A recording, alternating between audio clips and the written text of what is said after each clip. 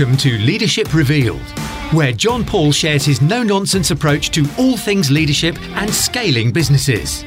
John interviews some of the most successful people in their industries to see what it takes to become a great leader. Be prepared for the truth about leadership and business. Please welcome your host, serial entrepreneur and top-selling author, John Paul. Hi guys, and welcome to another edition of Leadership Revealed. And I'm really happy and excited to introduce to you Melody Hossaini. Now, Melody is a mindset speaker, coach and skills trainer. She's got over 20 years experience across 100 countries, and she's written for Forbes, the Huffington Post, The Guardian, and has worked with individuals, educational institutions and clients such as the New York Times, Facebook, JP Morgan. Melody is also a TEDx speaker and former BBC The Apprentice candidate. Hi, Melody. How are you? And thank you so much for joining us.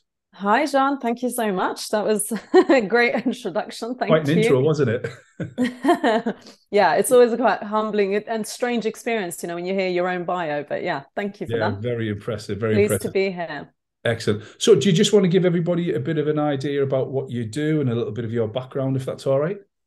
Yeah, sure. So look, I'll just tell you now, the magic lies in people. Sometimes we sit there and we think about how can we build a strategy to do this better? How can we build the laws, the policies, the this and the that? And that's so important because that provides the parameters. But actually, the real magic happens when you invest in human potential, in human mindset and skills and what they believe is possible, what we believe is possible. So that's in a nutshell what I do. I'm a mindset coach, trainer, and speaker because I believe our mindset is our control center and everything really stems from there, from your beliefs to the decisions you make, to the experiences you have, the kinds of people you surround yourself with. All comes from how you think, how you perceive the world, how you interpret things. So many years ago, when I came to this country and I couldn't speak English, actually, at the age of 13, I was actually born in Iran and we fled as war refugees because our neighbor's house was actually bombed. And we fled as war refugees to Sweden, where I grew up, and in all had a fantastic childhood there. Wonderful education system and wonderful investment in the communities. And you really felt that and had a good childhood there. Until an incident where it prompted us to move. And that incident was quite traumatic, it should be, but it's amazing how resilient you are as a child, where it didn't so much affect me, but quite horrific now when I think about it. We were home one day, my brother and I was 12 years old and he was 11, and there was a knock at the door. Our parents were out, they ran a business, it was a shop where they needed to sometimes go to straight away. And we were home and this person knocks on the door and says that your shower's making a noise downstairs. We were living in an apartment. I'd never seen this man downstairs. I felt it was a bit odd. My brother opened the door without seeing who it was, and I was just watching from the living room.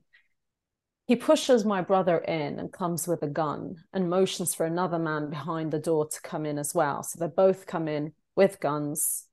You just in that moment run towards an exit. Ours was a balcony, so I don't know what I was going to do. We live on the third floor.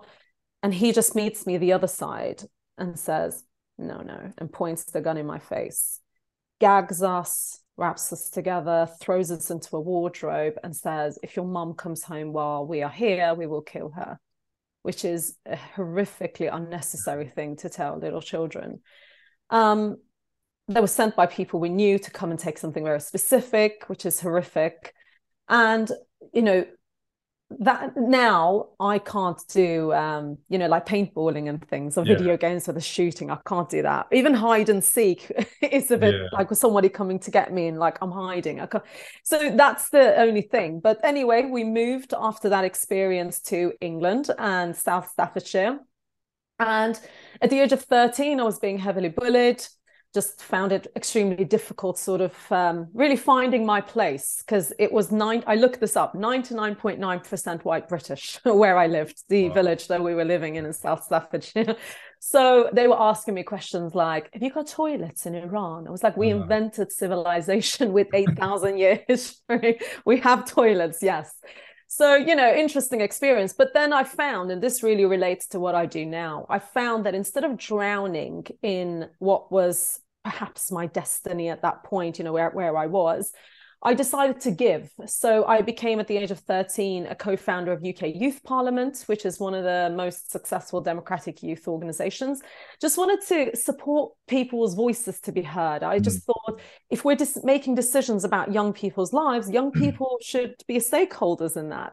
So it's what we did. And on a Saturday, when my friends were kind of, in town or at each other's homes, chilling or whatever, as you would, I was in the House of Parliament sitting and not actually understanding much, because my English wasn't that advanced to really understand everything everybody was talking about, but I understood the mission and I understood I wanted to support it. And we changed laws, and, I met with Tony Blair before this country went to war with Iraq back then. I'm showing my age now, this is a long time ago. And that really formed my passion in developing communities, which then turned into developing people. I understood in order to develop communities and to make a real impact, you got to invest in the way people think and what they believe they can do. Yeah. So I designed skills training. I designed really unique methods, how to engage people in the way that they think about things, and to develop those tools that in each individual ultimately will make a big impact in their lives, but also for the community, the world, So that's what I did. Wow, that is so impressive. I think when you're sort of from the country and you're part of like what stereotypical the norm, you take it for granted. So do you think because you came over here not speaking the language and going through what you went through in Sweden, that's what gave you that passion, that desire to change what you thought was broken effectively? Yeah, absolutely. Not just to change what I felt was broken, but also taking opportunities to give and to also better myself. I healed through the process of giving, and I shifted my focus away from what was a really horrific situation at that time, to worst years of my life, even now looking back, to giving and shifting my focus to something bigger than myself, the purpose, which now has formed, my career, really. So it's a survival thing, but also you really appreciate opportunities. And one thing when I go now and I speak to young people, I say, look, say yes to every opportunity. You never know what's behind that door. So, when I was in year 8, for example, even when I was 14, I was like, who wants to come at lunchtime to create a health and safety poster for a local business? I will go. And I was like the only one, and me and Charlotte, I dragged my mate along, literally dragged her. Nobody wanted to do anything. She actually won the competition. I never forget it. I was like, I dragged you here and you won it. But I mean, that was me. I took every opportunity and I ran with it. I showed up to places perhaps I wasn't qualified to show up to most people's eyes, but I showed up. You would think, you couldn't speak English properly. It'd be quite daunting to go and sit in the House of Parliament to discuss a strategy of how to set up a UK Youth Parliament. But I showed up, and I feel like sometimes you have to really immerse in something bigger than yourself and get over your own issues, which we all, we all have challenges. We all have setbacks. We all have things we can't do perfectly. And that's part of growth, so I understood that. And I think that, looking back now, I've got children myself, and I do think it was quite brave what I did. But back then it was about survival. It was not about, it would be lovely. It just was about, I have to, and I loved it. I love that. I mean, it's basically you're taking personal responsibility. You're not being a victim. You're not saying, all right, because I don't speak the language and because, I'm not like from this country, poor me, woe betide me. You're actually being aggressive is the wrong word, but you're being very, very proactive and you're making shit happen, basically, aren't you?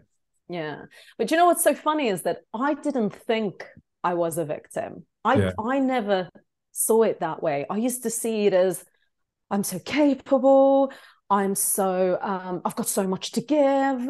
I never saw those barriers. And I know some people will say to me, like, that was quite delusional or something, but I think it was proactive. It was almost like I chose the setting I wanted to believe in, and that setting served me, and but I could have seen it a different way, and you could factually say that would have been quite correct. I was an ethnic minority. I was very feminine. I was very, I couldn't speak the language properly. There was much. I wasn't educated here. I didn't even know how things worked. There was many things you could say would have given me every right not to go. I didn't know anyone. We were on benefits. We didn't even have the funds really to make those trips to London. I had to get it covered. I had to one time pitch at the local council to even just fund a trip to London to attend something. So, you could say I had all of the barriers there in a way, but I actually didn't see it. And I'm not just saying this now as a motivational thing. Now, when I reflect on my own journey, I realize I just didn't see those things. And in a way, I was a bit delusional. But I actually think, John, I don't know what you're thinking through your journey as a serial entrepreneur. You need a level of delusion, because if you believed everything the world told you can't do, I might as well not get out of bed in the morning. Do you know what I mean? Absolutely. You have to set your own beliefs. You have to set what you think is possible. That's your choice. That's your responsibility, actually, not just choice, but a responsibility. And that is why I became so insanely passionate about training people and coaching people on mindsets, because I think once you use those tools, and it's, by the way, it's different for every person. If your listeners are waiting for me now to give them the secrets, like 1 to 10, follow these steps, well, I would have written a book if it was that, like if it was literally just as simple as follow these steps. But I don't like it when people do that, because it simplifies something very complex. The human brain is complex. The human journey is very individual, and every person's different. If I were to coach, Anna's journey would be really different to Evelyn's, because they are completely different people. The connections in the brain are formed so sophisticatedly and so uniquely for each person, depending on your early years and experiences and choices you've made. So the solutions are different. But once each individual learns the tools you can use to really harness the power of your mindset and the way you perceive things, wow, that's magic. Yeah, I mean, I went through a little bit of it, probably about 20 years ago. Lost my dad. Because of that, we lost the business. I gave a kidney to my brother. He was on the donors list. My mum had cancer. Lost my grandparents. Oh, I'm so sorry to hear that. Oh no, it's a bit like yourself. It's I could have sat back there and said, "Woe betide me," and gone down the wrong path. But it was a case I used that as fuel to start the business and other businesses and whatnot. And I think you can't. There's a fork in a road. We all have choices. And I know people say failure is not an option. Failure is an option. Failure is the easiest thing you can do, because you basically sit there and do nothing. That's what failure is. But I love it when people are mentally tough and mentally resilient. And I hate this victim mentality. And I know there's, the quality of opportunity I agree with, the quality of outcome I don't, quotas just because of whatever reason. And I think we need to get mentally tough, but mental health is a real issue at the moment, and I get it. And my wife has anxiety, and I've got friends who suffer for it and are getting treatment and whatnot. How would you become mentally tough? How would you become mentally resilient in such a modern age where social media can it can work well, but it can also be the devil? You said an example of your wife and your friend, right? Now, if you were to really think about those two individuals, you would understand and appreciate how different it is for your friend and your wife, and they're not the same thing, right? So we can't generalize people's paths or solutions or why something's come about. But I do acknowledge that at the moment in this country, particularly, it is rife. It is people are feeling quite knocked from life experiences. And there are many reasons to this. I mean, we could talk about this for hours. We could look at the politics, we could look at society, we could look at many aspects of why this has come about. Now, to answer your question, though, is how can people become more mentally resilient? I really believe one way is to literally go towards, some people you need to run towards, some people, if you can't manage it, just take a step towards something that makes you uncomfortable, right? Yeah, Now, this sounds really cliche, yeah? You know, you got the whole step out of your comfort zone thing, right? But for example, if you are somebody who you find it difficult to be in, let's say, large social settings, for example, right? Find a joy that you can relate to, that you have, and place it in a large social setting and take a step. You know, you got to find your anchor. Find that anchor. We all need a sense of security. Yeah. You can't throw just, you know, literally, you know, I mean, that's not for everyone. So I appreciate that, but take a step. When you take a step towards your discomfort, then you begin to develop, your resilience kicks in. You might not be aware of it even, right? Because it's just a step. If you go closer and closer and closer, really go step in, then you'll feel it more, but it kicks in. It's like a muscle. We like, if I say to you now, look, no, John, you're going to do leg day today. We're going to develop this leg muscle exercises. First, you need the knowledge. Like if you've never done it before, you're going to say to me, what does leg exercises? What does it look like? What do I need to do? Here's a video, watch it. Great. You've got the knowledge now of what you need to do. But of course, your legs are not going to benefit from you having the knowledge. So the next step is for you to do the exercise, right? At first, it's going to seem odd. You're literally going to might have to look at the video, do a step, do the video, because it's something you're introducing to your body. And your leg is not going to respond straight away. It's going to feel quite uncomfortable. And the next day, you're even going to have aches, right? Now, the only way you overcome that is by doing it again. You do it again, your leg goes, hold on, we've done this before. Oh, I know which way to go. It's this way. And slowly, you won't need the instructions. You don't even need to refer it into your mind. You can have a phone conversation and your body will know what it needs to do. Now that becomes a taught thing. It's the same with the brain. The brain, the first time you introduce something to it, it's going to feel very uncomfortable and it's going to feel wrong, right?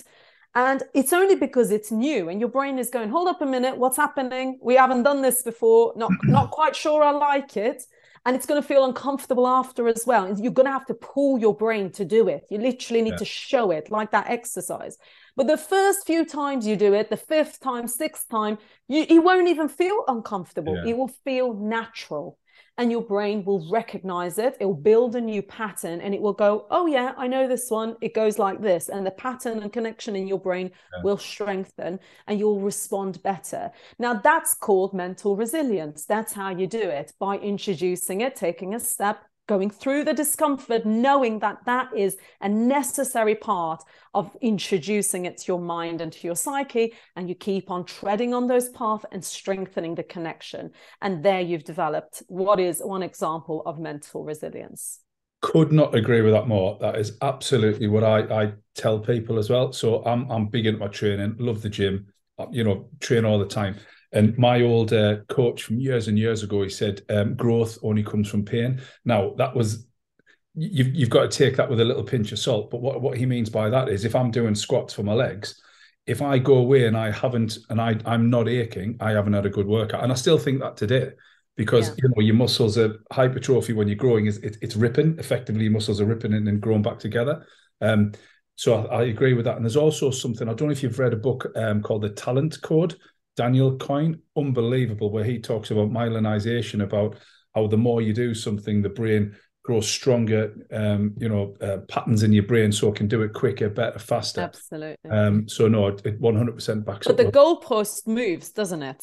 Yeah. So you got to move with the goalposts. So something that's a goal for you now, because you've done that beginning part of the training, it'll be a different goal. So you got to keep moving the goalpost, keep pushing yourself. Your discomfort level might be in a different place now to someone else who's just starting out. Absolutely. So it's a very unique personal journey, and we've got to build that self-awareness. Self-awareness is so important. Be in connection to yourself, right? You touched on social media earlier. Now we can't have conversations about this not talking about social. Look, I'm a fan of, like, a client recently said to Melody, you know, they were getting in touch with me for delivering a keynote job, right? And they're sitting on a panel, and they went through an agency and went through. I was like, if I wasn't responding on some, you know, an email or something, I didn't get their email, but if get in touch with me, slide on my DMs on Instagram. That's kind of where I live, get in touch with me that way. I love social media. I'm a sharer. I used to journal before, and now I see social media as kind of like my public journal. Like, I met someone in the park the other day who was like, so how was Dubai? How was this? Oh, I saw your son signed for Birmingham City Football Club. And how's this? I was like, how do you know? And I was like, oh yeah, of course. I share it. I just don't happen to know you, but you know everything about me. I'm a fan of social media, but I didn't grow up with it, right? Now, and also I guard my own kind of mental space really, really carefully, okay? So, of course, things penetrate, and of course, I can be affected, and my kind of norm is built through social media and what I'm exposed to. I can't lie to you. Of course I do. I'm a human being, and we're all affected by each other. But if somebody hasn't got that really clear picture of themselves, okay, and they are constantly, we are being fed so much data every single day, we have to be really careful about what we perceive as our truth, okay?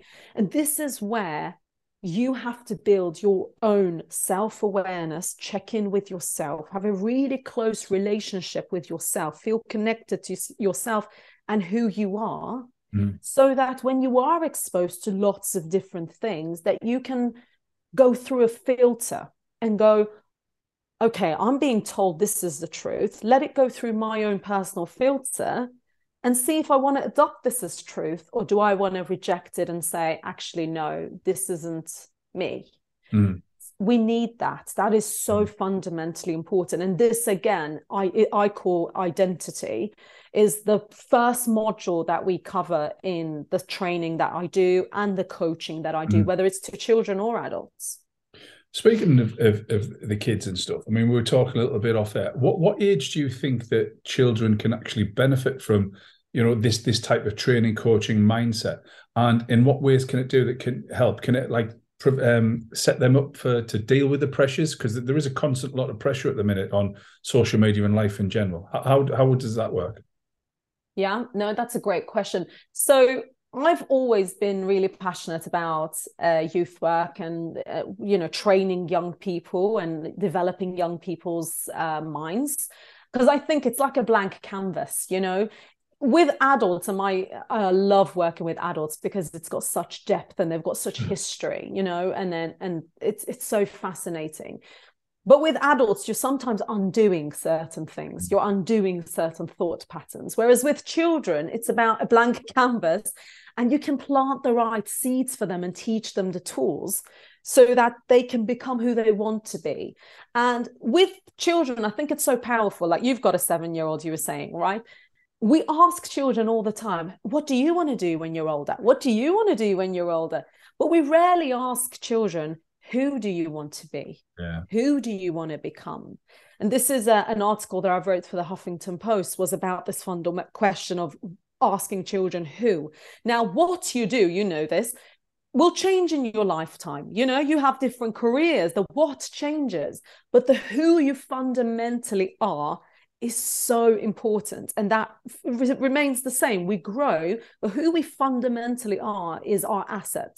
So with children, it's about really getting them to think about who they are and who they want to become, and building that pride in that. So I run a program after COVID. If before COVID, if I said to a little child, come to the computer, we're going to do personal growth and mindset, through them sitting there through the computer, it just wouldn't happen. But because they started doing the distance learning and all of that stuff, online learning, we launched Coaching for Kids. Now, Coaching for Kids is aimed at 4 to 16-year-olds, all about developing resilience, growth mindset, that self-awareness, confidence, communication, all these important tools and life skills. And I don't think you're ever too young to develop. The youngest child I have trained online on this program was 3 years old, really? But we do say 4 to 16 is the age. Yeah.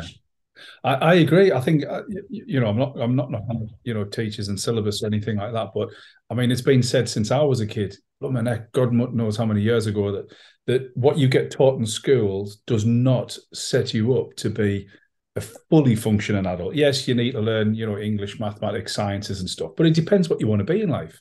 But the skills that you're teaching them and coaching is all about confidence, mental resilience, mental toughness, everything that you need on a day-to-day basis, real life skills. One of the quotes I love the most that really relates to this topic of conversation is Einstein, who said, everybody's a genius, but if you judge a fish by its ability to climb a tree, it's going to live its whole life believing it's stupid. Yeah. Society can't define one route to success for children that are so vastly different. So but it's your responsibility to figure out who you are and what you're good at and what you can do. And this is why I'm so passionate about the theme of personal responsibility, and I think that building a strong mindset develops that within you. So when I work with children, we had one child, her parent, they're vastly different, the clients that I have. Some are super achievers, they need to balance the pressure and things. Some are, really need the what I would call foundational tools. Everybody's different, and I love working with all of them. But I had one parent who came to me and said, look, my daughter is the selective mute. She hasn't spoken in 1.5 years at school. They've never even heard her say her name. She'd literally not spoken at school. She came to me. We had 6 sessions. She'd booked 10 sessions, but by the 6th session, she came to the session with a certificate because she had volunteered and put her hand up and told her teacher about this book that she'd read. And the teacher was amazed. And it's about, and I can't say it's about working magic. It's simply about tapping into that person's mind and building a good feeling. It's got to feel good. That's one thing I promised myself with my clients. Once the sessions ended, no matter how uncomfortable I made you feel, because growth can be uncomfortable, and I'll hold a mirror to you that maybe you haven't seen for many years, particularly with my adult clients. But by the end of it, I want you to walk away feeling good, exhilarated, and that's good feeling can unlock a lot of potential in us as well. It's not just, the discomfort and the this and the that and pushing and, and the to-do lists and all of this stuff. Sometimes it's just feeling good and peace opens a lot of potential as well. And I think that's important. Yeah, it is. It's like you are unlocking individual human potential, isn't it? It's what we said at the beginning and offline is it's very individualistic. There's no sort of set script. You've just got a ton of tools in your tool belt, and you just pull out various things to help them on based on individual circumstances. You've got a tool belt. I've got a toolbox. Yeah, toolbox. That's what I always say. Toolbox. A tool belt is good. Yeah. Brilliant. You do a lot of work with young women and females and stuff. There's a lot of industries that are very, very typically male dominated. Especially in the STEM industries, science, technology, engineering, mathematics, and speaking off air, I've set up a tech company, and I was explaining to you the issues we've had with developers. So we've got 2 full-time developers. We've had probably 50 CVs, and I believe we had 1 female apply. I'm looking for a sales manager. We've only had a couple of women apply. How do we get, and because I am 100% sure, convinced, I'm on board that having women on boards, I mean, I've read up to like 60% more effective by having a fair, balanced board in certain corporates. How do we get that? How do we encourage more women to go for traditionally male-dominated industries? So, it's a really interesting question, and I'm glad you asked this, and I'm glad that you as a business owner is really paying attention to that, and that does need to happen as well. I'm a member of the FTSE 100 companies group that really gets women. We look at how to progress women through the corporate pipeline, okay? Now, look, in brief, because this is another big topic that one could go into a book's worth, but in brief, I do think there is an onus on women to put themselves forward, okay? Yeah. There's also an onus, which I'll come on to another side of it. But the first bit is we've got to put ourselves forward. Now, when I speak to my female clients and when I go to companies and I do all this training and things with companies, what I see is that women need to tick all requirements before they apply. If they even don't tick one, they're like, oh, I don't think I'm qualified to apply for that. I don't think I'll get it. So they may not.